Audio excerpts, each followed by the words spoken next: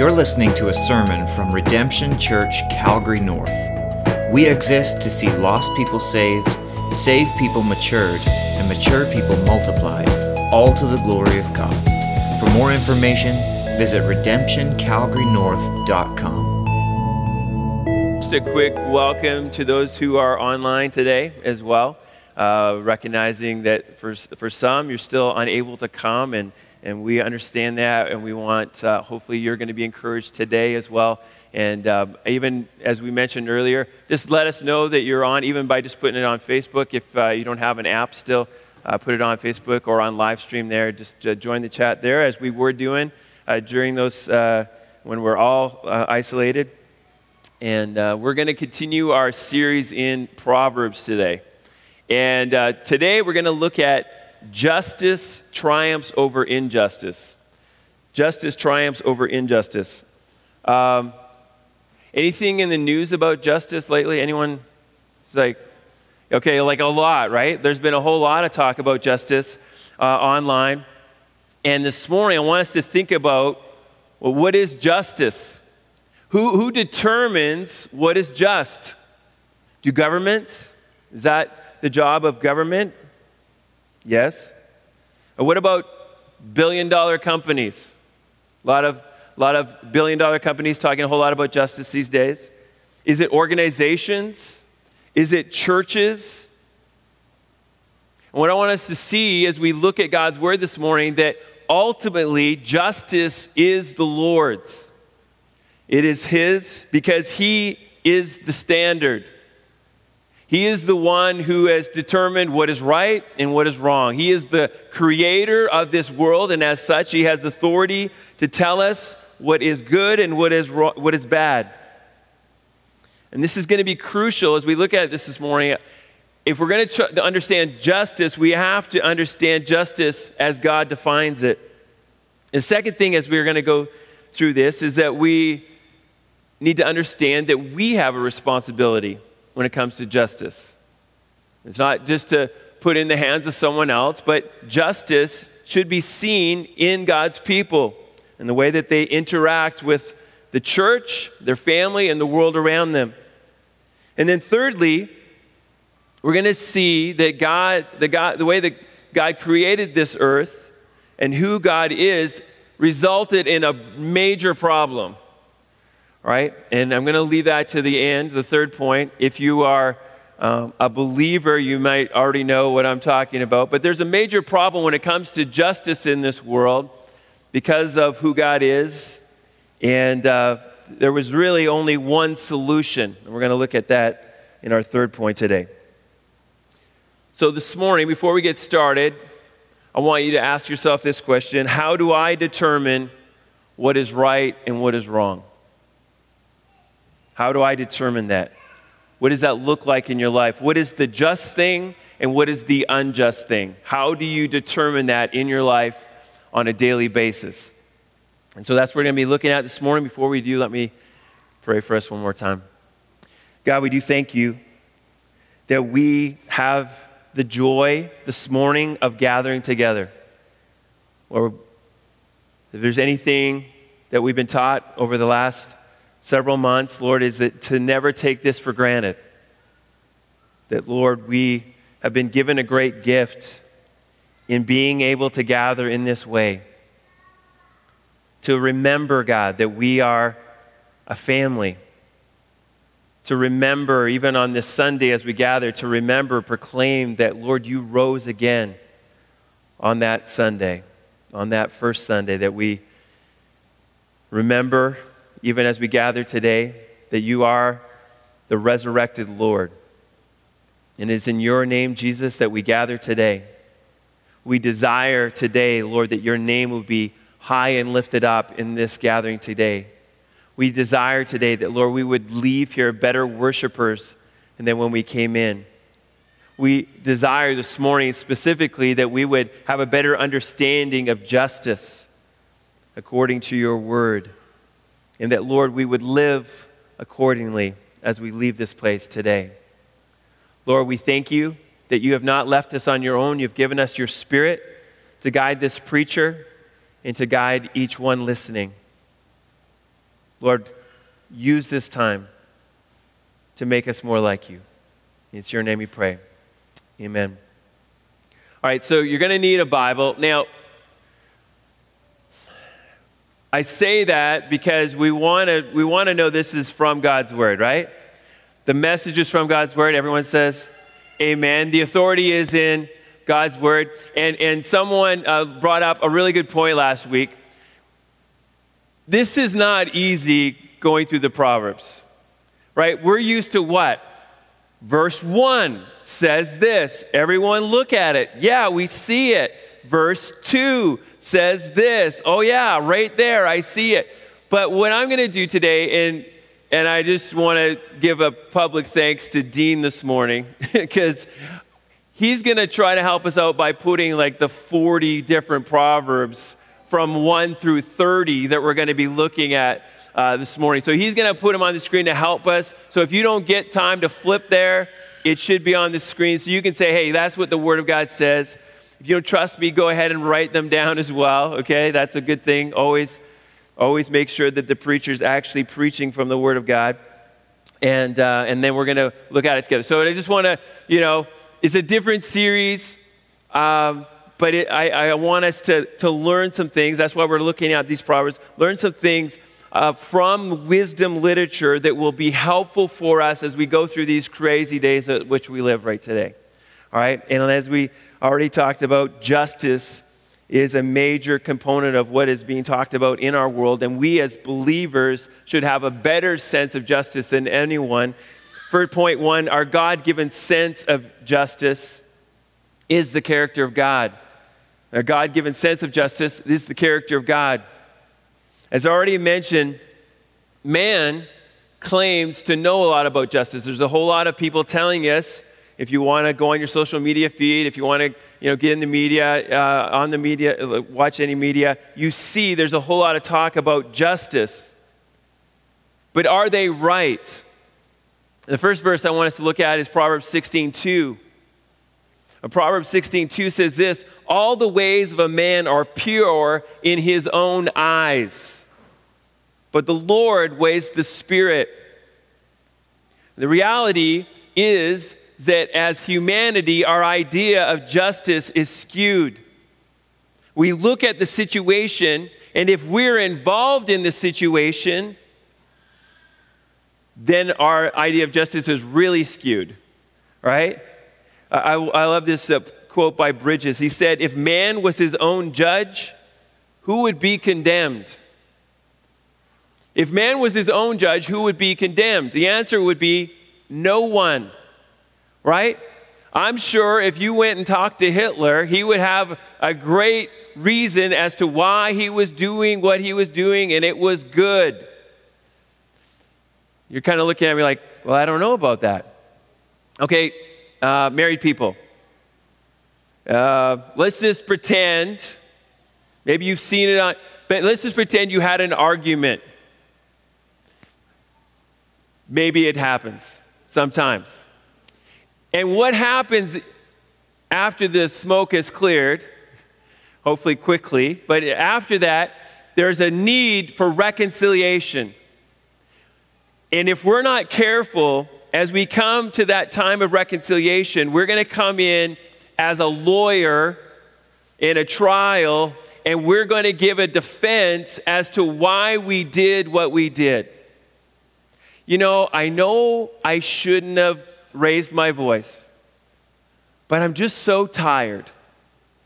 I was just really hungry, or like we have an excuse for it. This is what Bridges is talking about. We give lip service to that we were wrong, but you should understand why I was wrong. And can we just sweep it under the rug, and can we just get back to life as normal? Justice, viewed from our own eyes, is quickly skewed.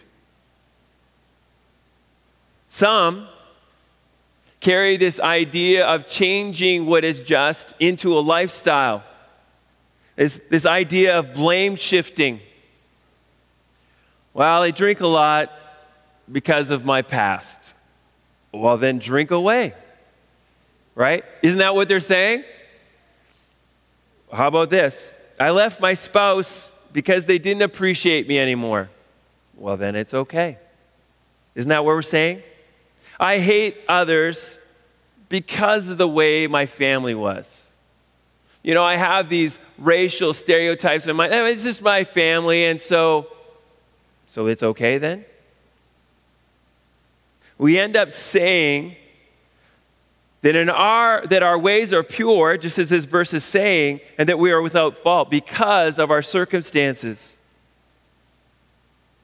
So there's plenty of evidence to say that this verse is 100% correct. All the ways of a man are pure in his own eyes.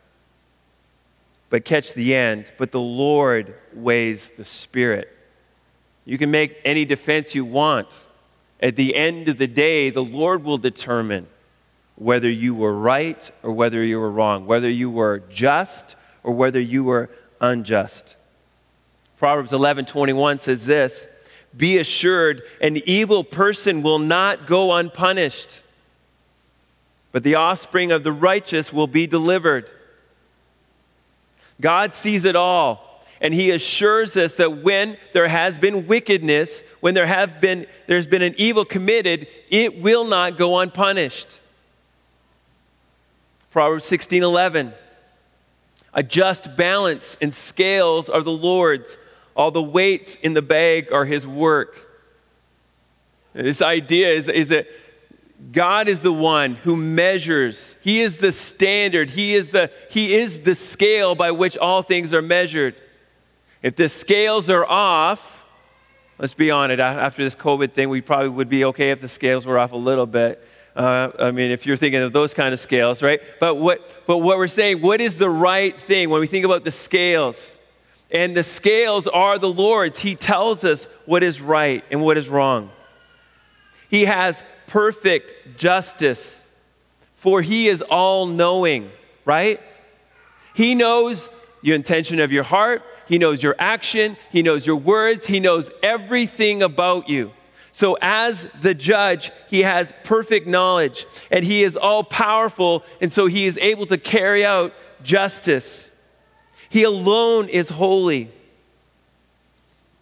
The measures used to determine justice are the Lord's, and he is perfect in his judgments.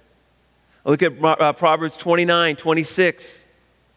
"Many seek the face of a ruler, but it is from the Lord that a man gets justice." In other words, we do look to our governments. God has placed governments over us to maintain a society, and we're going to look at this a little bit as we go through here. Some governments do a pretty good job of justice, and then there's other governments who do a terrible job of justice. And by the way, it's a lot based on this book right here, right? If they are not living according to any principles found in here, it's an unjust government, and there's all kinds of injustice happening.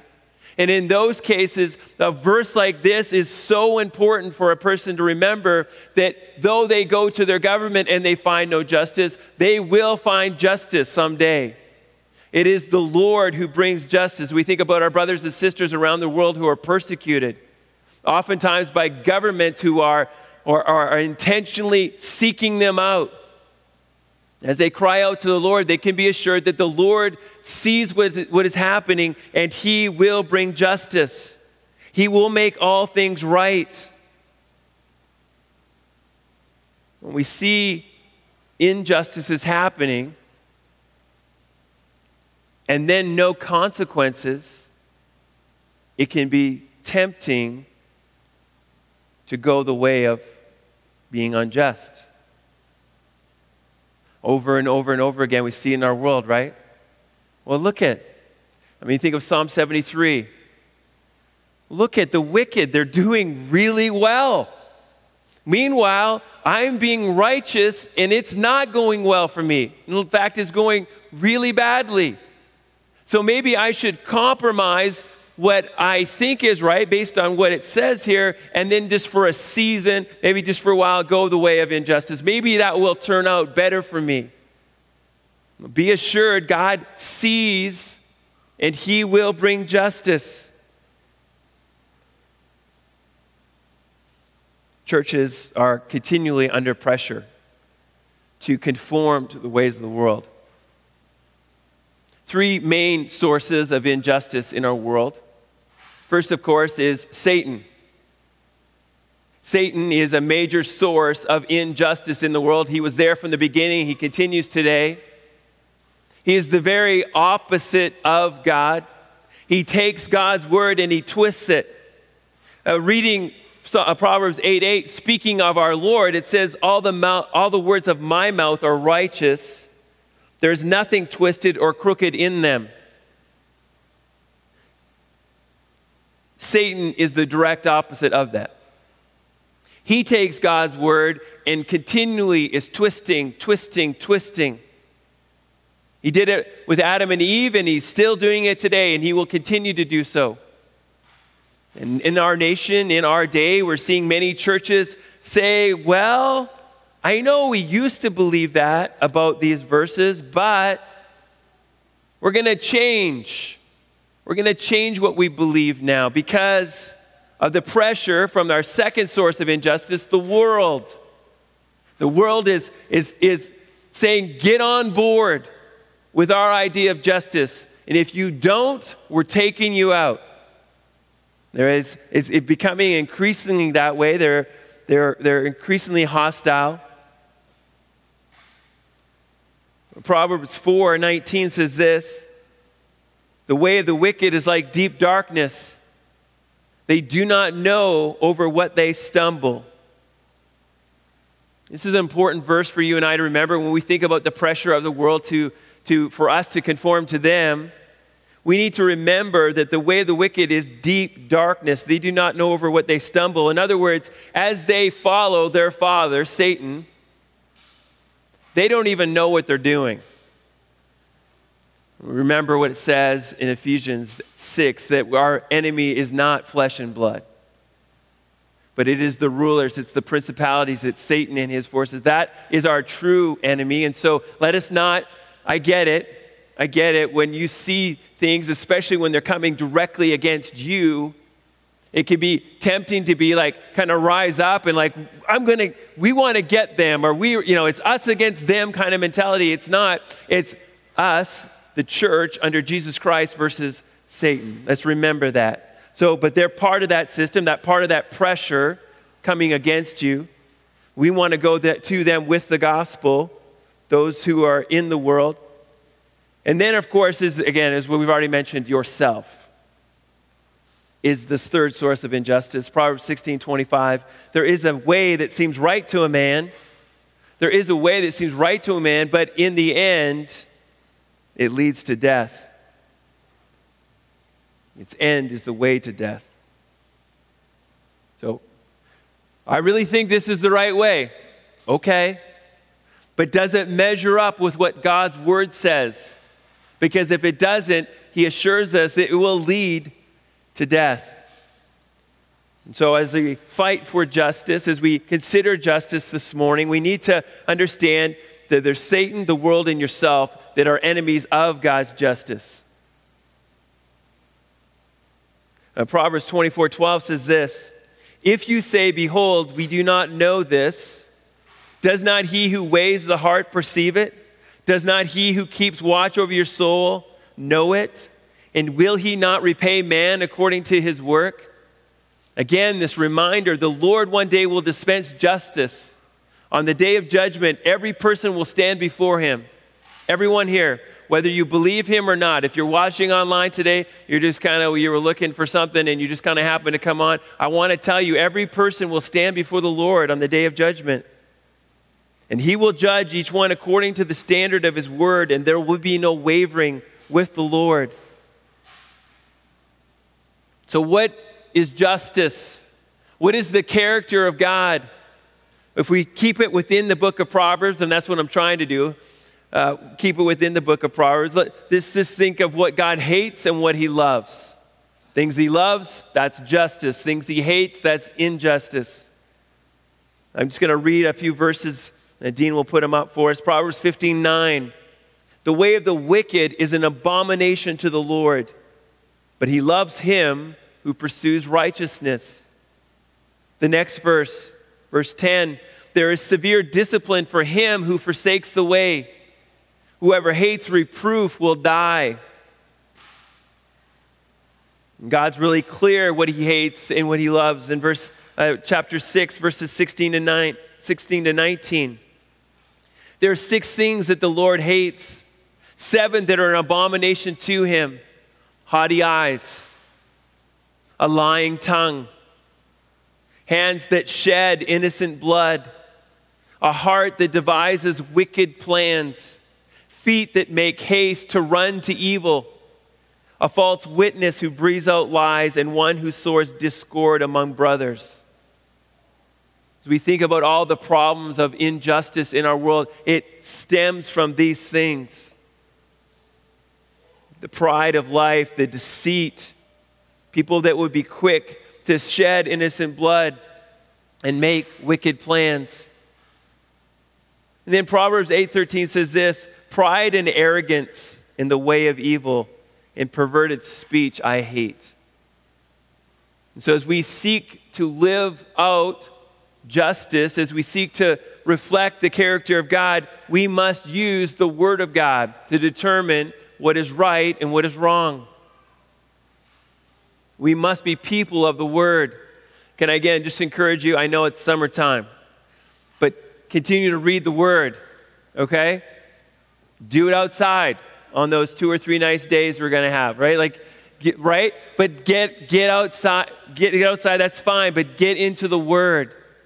There's no excuse for you and I to be like, well, I was ignorant of what was just and what was unjust. There's no excuse for that. God has given us His Word. We must be people of the Word. He is the true standard of justice. He is the measure, and there is no other. So all standards of justice, as you and I walk through this world, as we look to what is right and what is wrong, it must flow through the filter of God's Word always. If you and I are to remain faithful to the Lord, then we must not compromise ever. Our God-given sense of justice has to be the character of God. Which brings us to our second point. Our God-given sense of justice, the calling of God. Our God-given search for justice, the calling of God.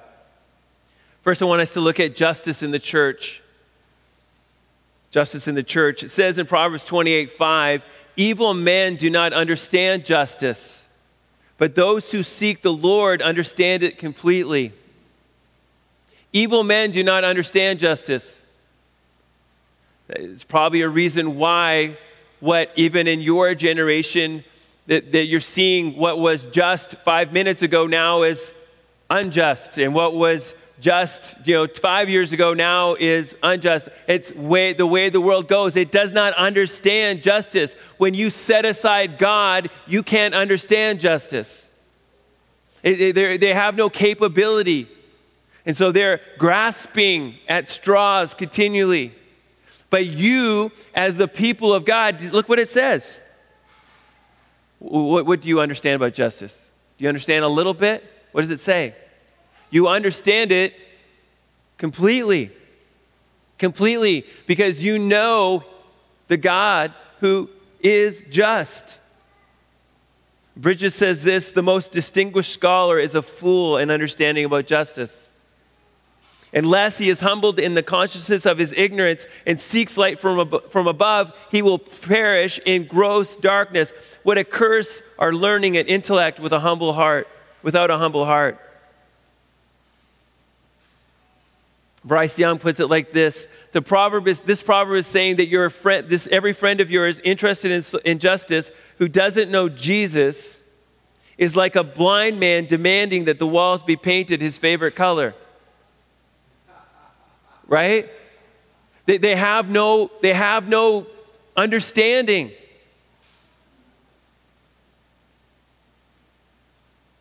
Sadly, even in these recent weeks, we've seen plenty of injustices in the name of justice. But that's what the Bible says. That's the Bible describes of those who do not know Christ. They may be angry, they may be passionate, but without Christ, they are grasping for what true justice is.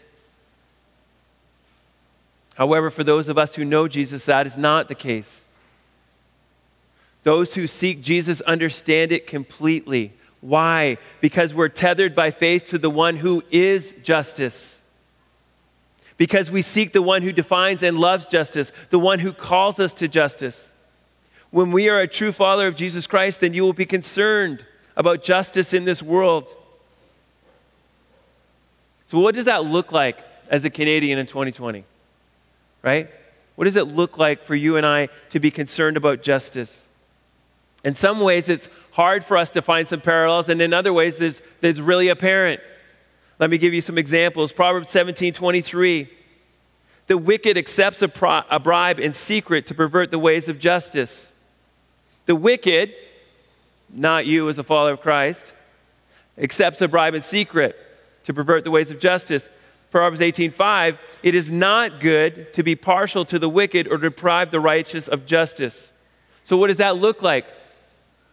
You don't change what you believe is right or wrong based on somebody giving you money, based on somebody giving you power. As a righteous person, you stand on what the Word of God says, and you do not take a bribe. You don't change what you believe based on what might be comfortable for you.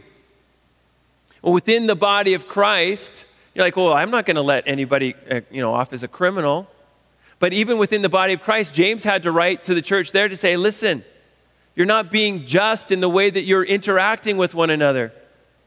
In James 2:1-4, it says this, my brothers, show no partiality as you hold the faith in our Lord Jesus Christ, the Lord of glory. For if a man wearing a gold ring and fine clothing comes into your assembly, and a poor man in shabby clothing also comes in, and if you pay attention to the one who wears the fine clothing and say, you sit here in a good place, in our context, that would be the back seats, while you say to the poor man, you stand over there, or sit down at my feet, have you not then made distinctions among yourselves and become judges with evil thoughts? You see how quick we become unjust? Well, Bob's got some connections. And he's coming to church now, and I could really use those connections. And so, hey, Bob, so you favor Bob while Bill comes in, and Bill's like, you don't even know Bill, but you can tell he's having a rough life, right?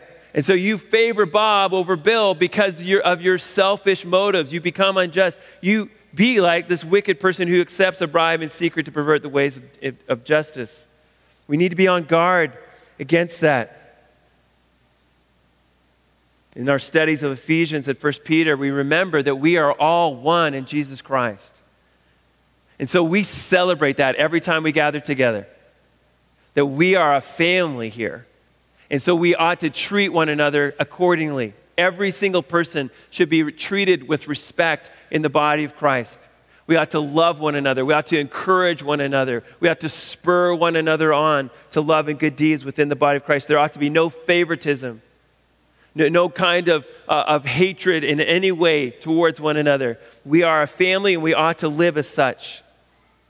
Now, you look at the book of Proverbs, and then you go through the New Testament. You see all the ideas of justice that God talks about, taking care of those who are helpless, filtered through the church. And the mandate begins in the church.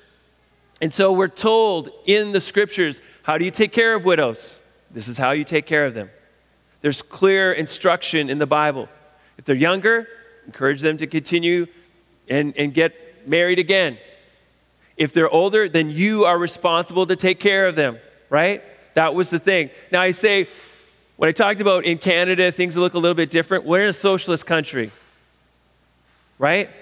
So a lot of the things that the church had to do, or else nobody would survive, our government kind of helps out with that.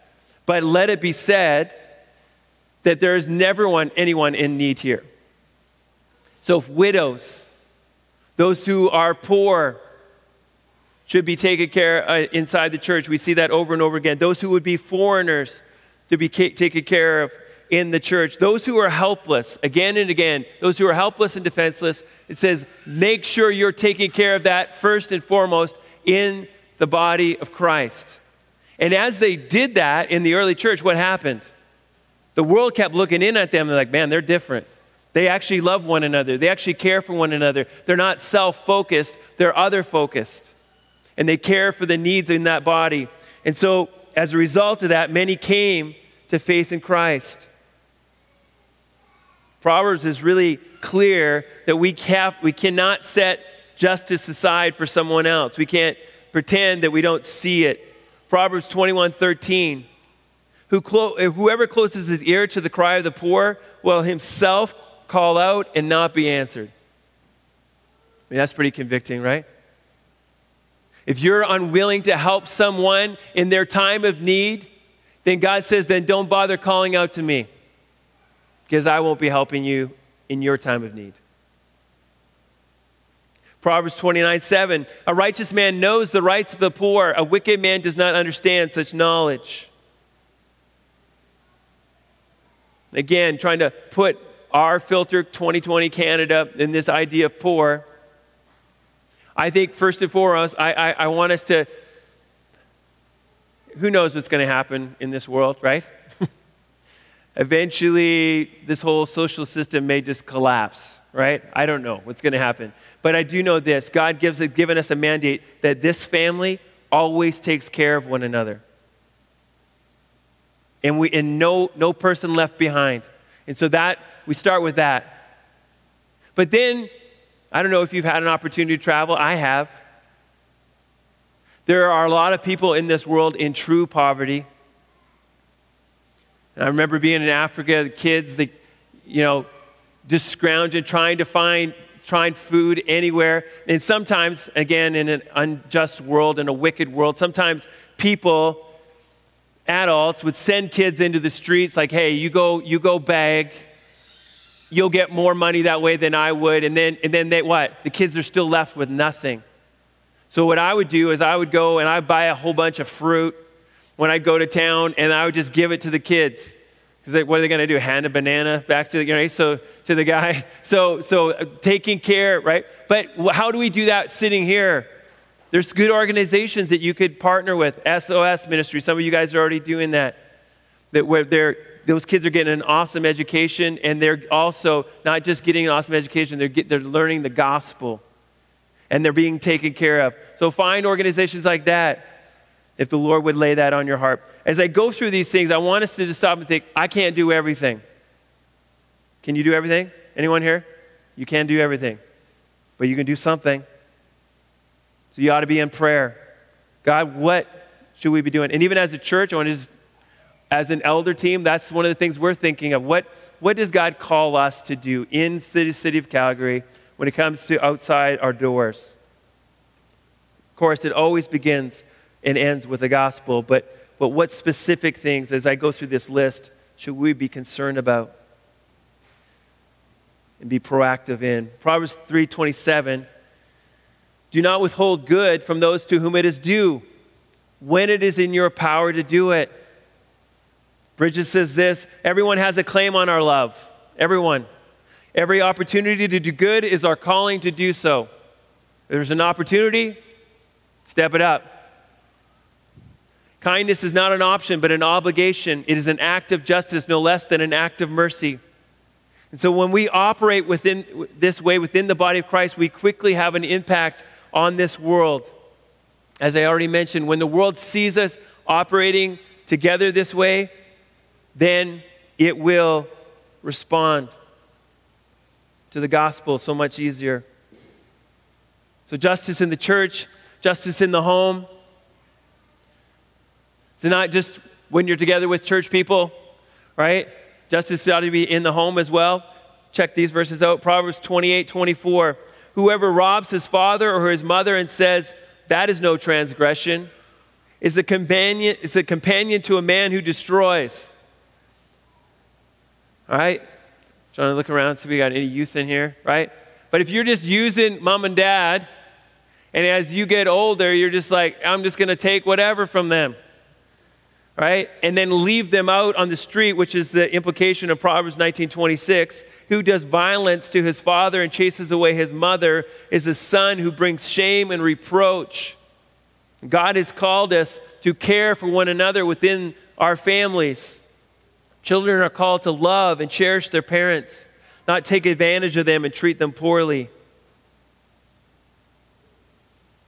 Crazy, and the children in 28, 24, they even claim that they've done nothing wrong. It's not a big deal. Proverbs 15:27, whoever is greedy for unjust gain troubles his own household, but he who hates bribes will live. If you're trying to take shortcuts in your business, like, really trying to just help our kids out, I want to make sure that they have a college fund someday, and so we're just, I know it's a little bit offside, but I'm just going to take a shortcut here, and I'm going to take a shortcut there. What happens? You will destroy your family. You destroy your family when it's found out what you've done, and you pay the consequences for what you've done.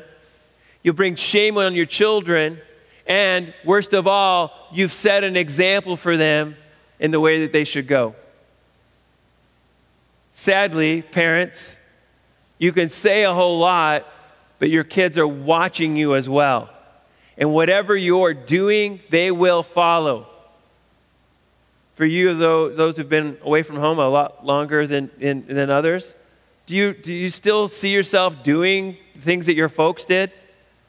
Do you ever just catch yourself every now and then like, yeah, I remember Dad used to do that. I thought I would never do that, right? Do you ever, right? Kids are watching.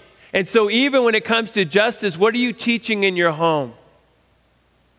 Well, what are you saying in your home? What do your children understand about loving one another?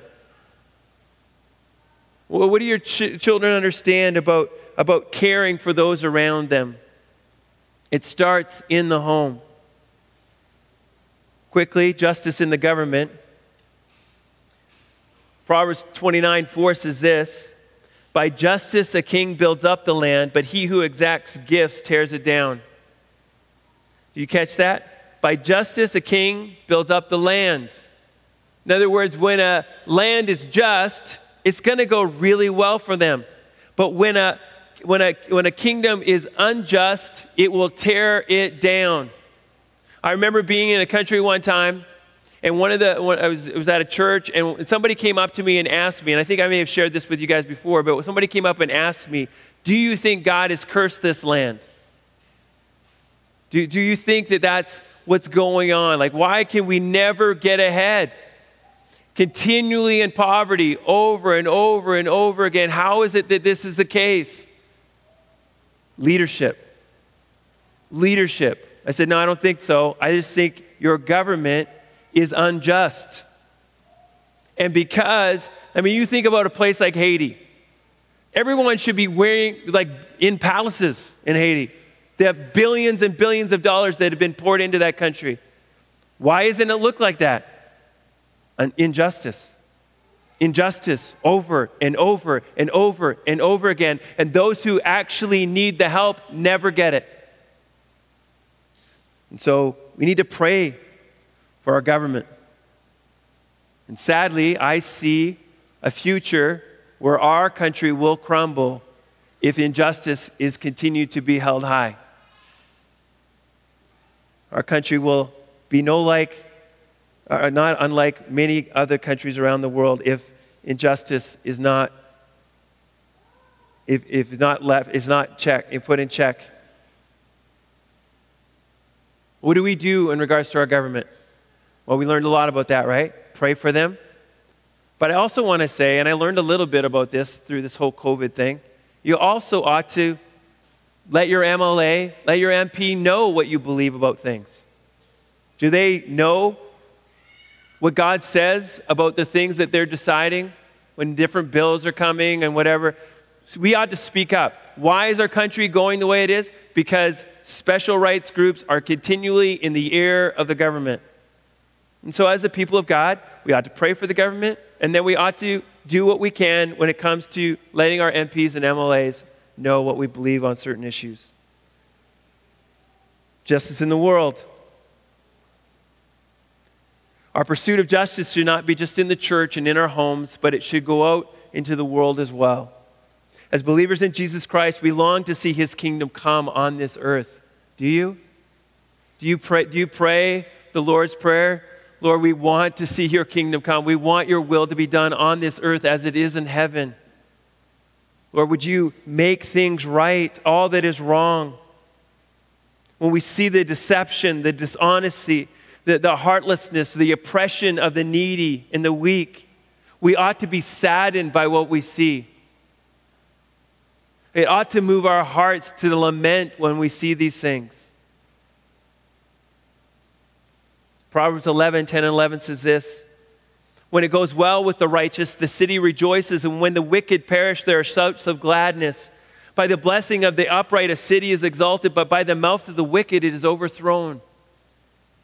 In other words, when there is justice, we ought to rejoice. When that wall fell in East Berlin, if your kids, you don't know what that's, you can ask your kids about, or your parents about that, but when that wall fell, that was a great day. It was a signal that communism, that oppressive communism that was taken in that Eastern Europe was going down. That was a great day, and we ought to have rejoiced in that. And as a result, the gospel was able to come in with more freedom. Those things we ought to rejoice in. When we see righteousness, we ought to rejoice, but we ought to mourn when we see wickedness. And we think about God's concern for the helpless. Think about today. Who are those people? Think of sex trafficking in our world. It's not just something that's happening overseas in disturbing ways. When I say disturbing, just the amount of it is just so horrific, but it's actually happening here. Paul Brandt, a Christian in our own communities, has decided that in our city, we don't want to see that happening. And so he's being organized, he's educating, like this is actually a problem right here. It's not just something that's happening in Nepal and in Thailand, places like that. It's happening here. We ought to be concerned. We ought to weep when we consider what is happening in that with that kind of wickedness. Then there are the millions and millions of unborn who are being killed systematically in our country, around the world. Still genocide happening in different countries. In our lifetime, we're seeing happening over and over and over again. We ought to weep over these things. Oppression, persecution.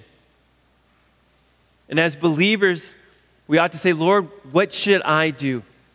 What's my calling? I'm thankful for organizations like IJM, International Justice Mission, who decided, look, there's laws in these countries that would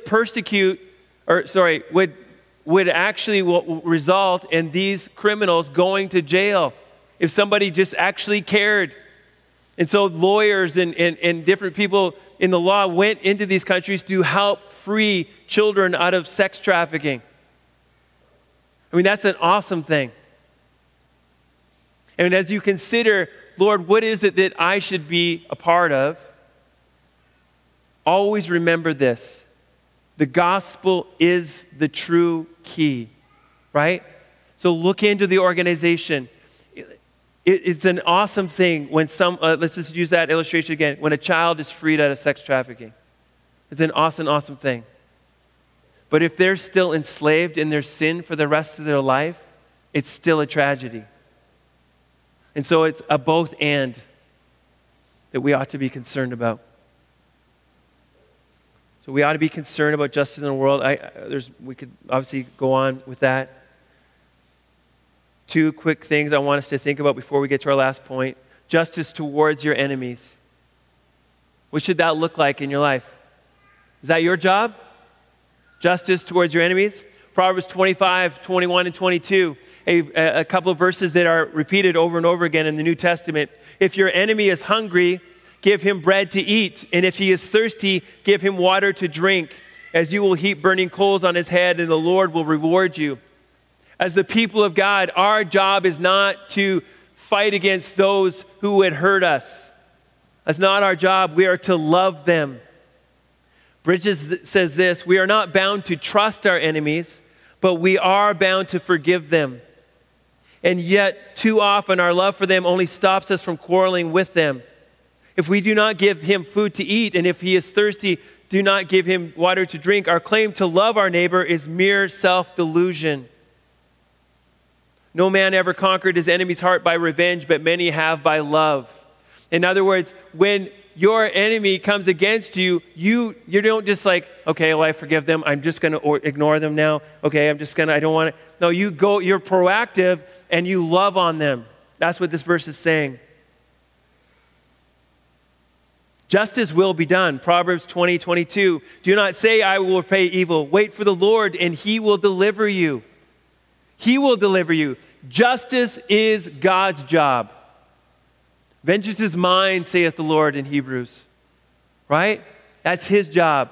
Your job is to love and put justice in his hands. And then justice as worship. Justice as worship. Proverbs 21:3. To do righteousness and justice is more acceptable to the Lord than sacrifice. This is a way of life. This is the way that we worship the Lord, is by walking out his ways, to live a life of righteousness, to be concerned about justice in this world. A godly walk is a walk that is worship to him. Now our third point. Our God-given solution concerning justice, the cross of God. The cross of God.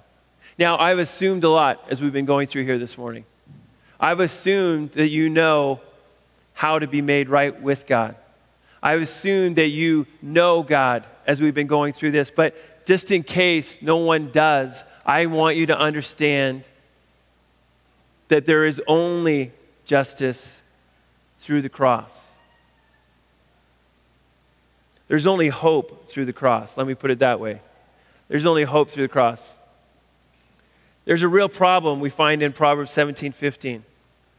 Proverbs 17:15. Look what it says. He who justifies the wicked and he who condemns the righteous are both alike an abomination to the Lord. That's a problem for you. That's a problem for me. Look at it again. What does it say? He who justifies the wicked, to justify the wicked is to say, you're actually good.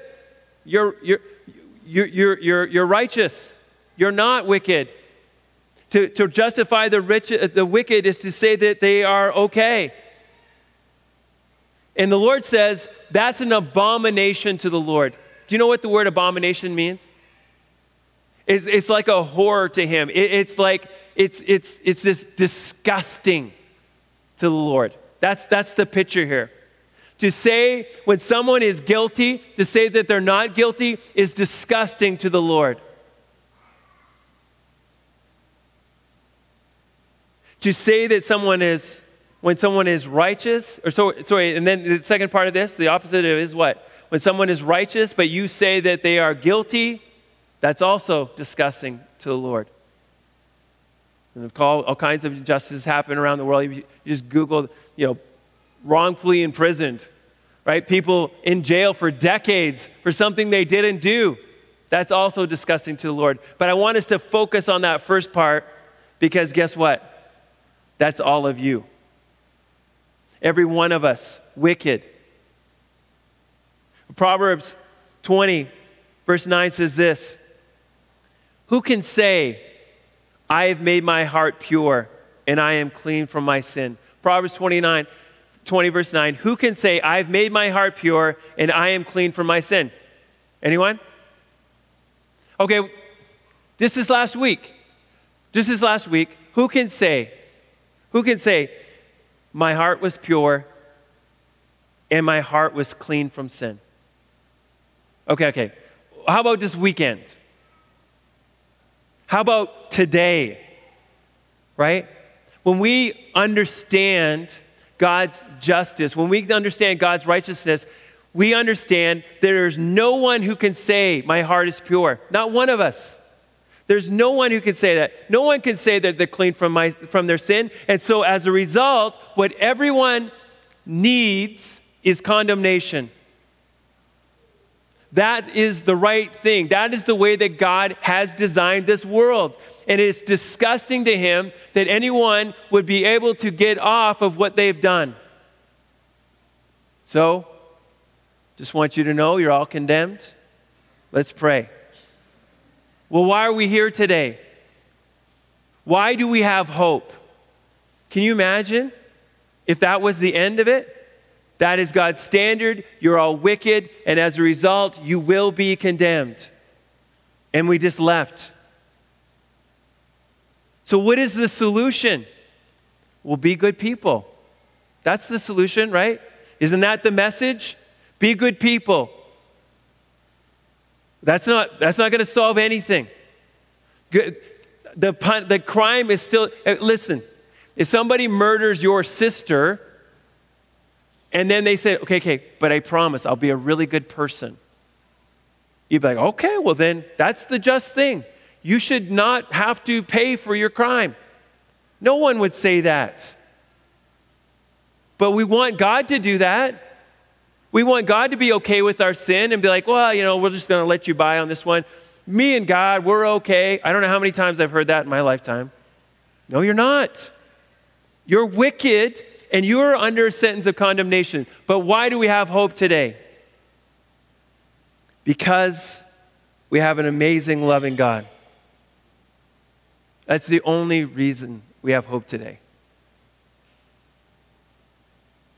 I love the way Thomas Watson put it. I'm just gonna read it.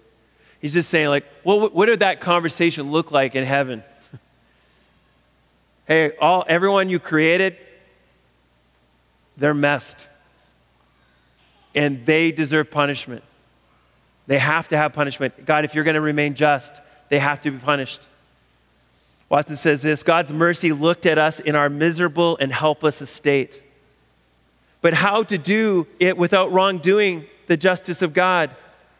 It is a pity, says Mercy, that such a noble creature as a man should be made to be undone, and yet God's justice must not be a loser. What way then shall be found out? Angels cannot satisfy for the wrong done to God's justice, nor is it fit that one nature should sin and another nature suffer. What then? Shall man be ever lost? Now, while Mercy was thus debating with itself what to do for the recovery of fallen man, the wisdom of God stepped in and spoke. Let God become man. Let the second person in the Trinity become incarnate and suffer. And so for fitness he shall be man, and for ability he shall be God.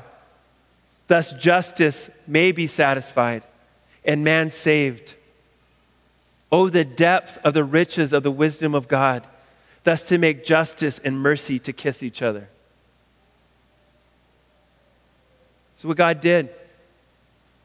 Jesus came to the earth. And he lived the perfect life. The question I asked you, who here is pure?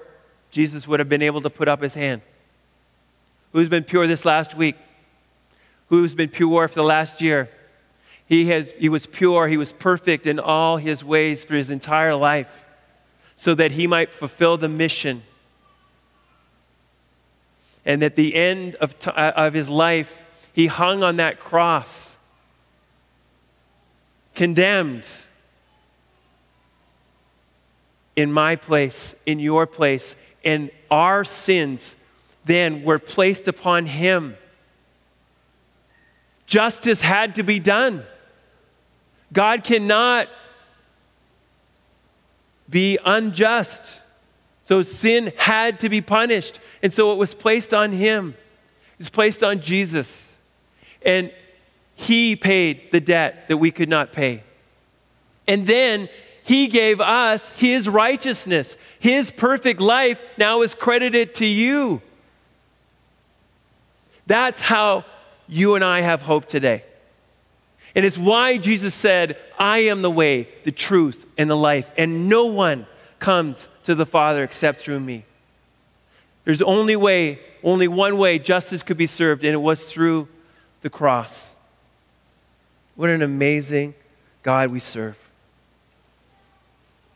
And so, because we have Christ's righteousness, we can fight for justice on his behalf. Only that way, right? Because if not, you'd be like, yeah, justice. But not justice to me, though. Like justice over here, but not justice to me. But because we have been justified in him and we have Christ's blood on us, then we can demand justice for Christ and his kingdom and his glory. I close with this. The day is coming when justice will triumph finally over injustice.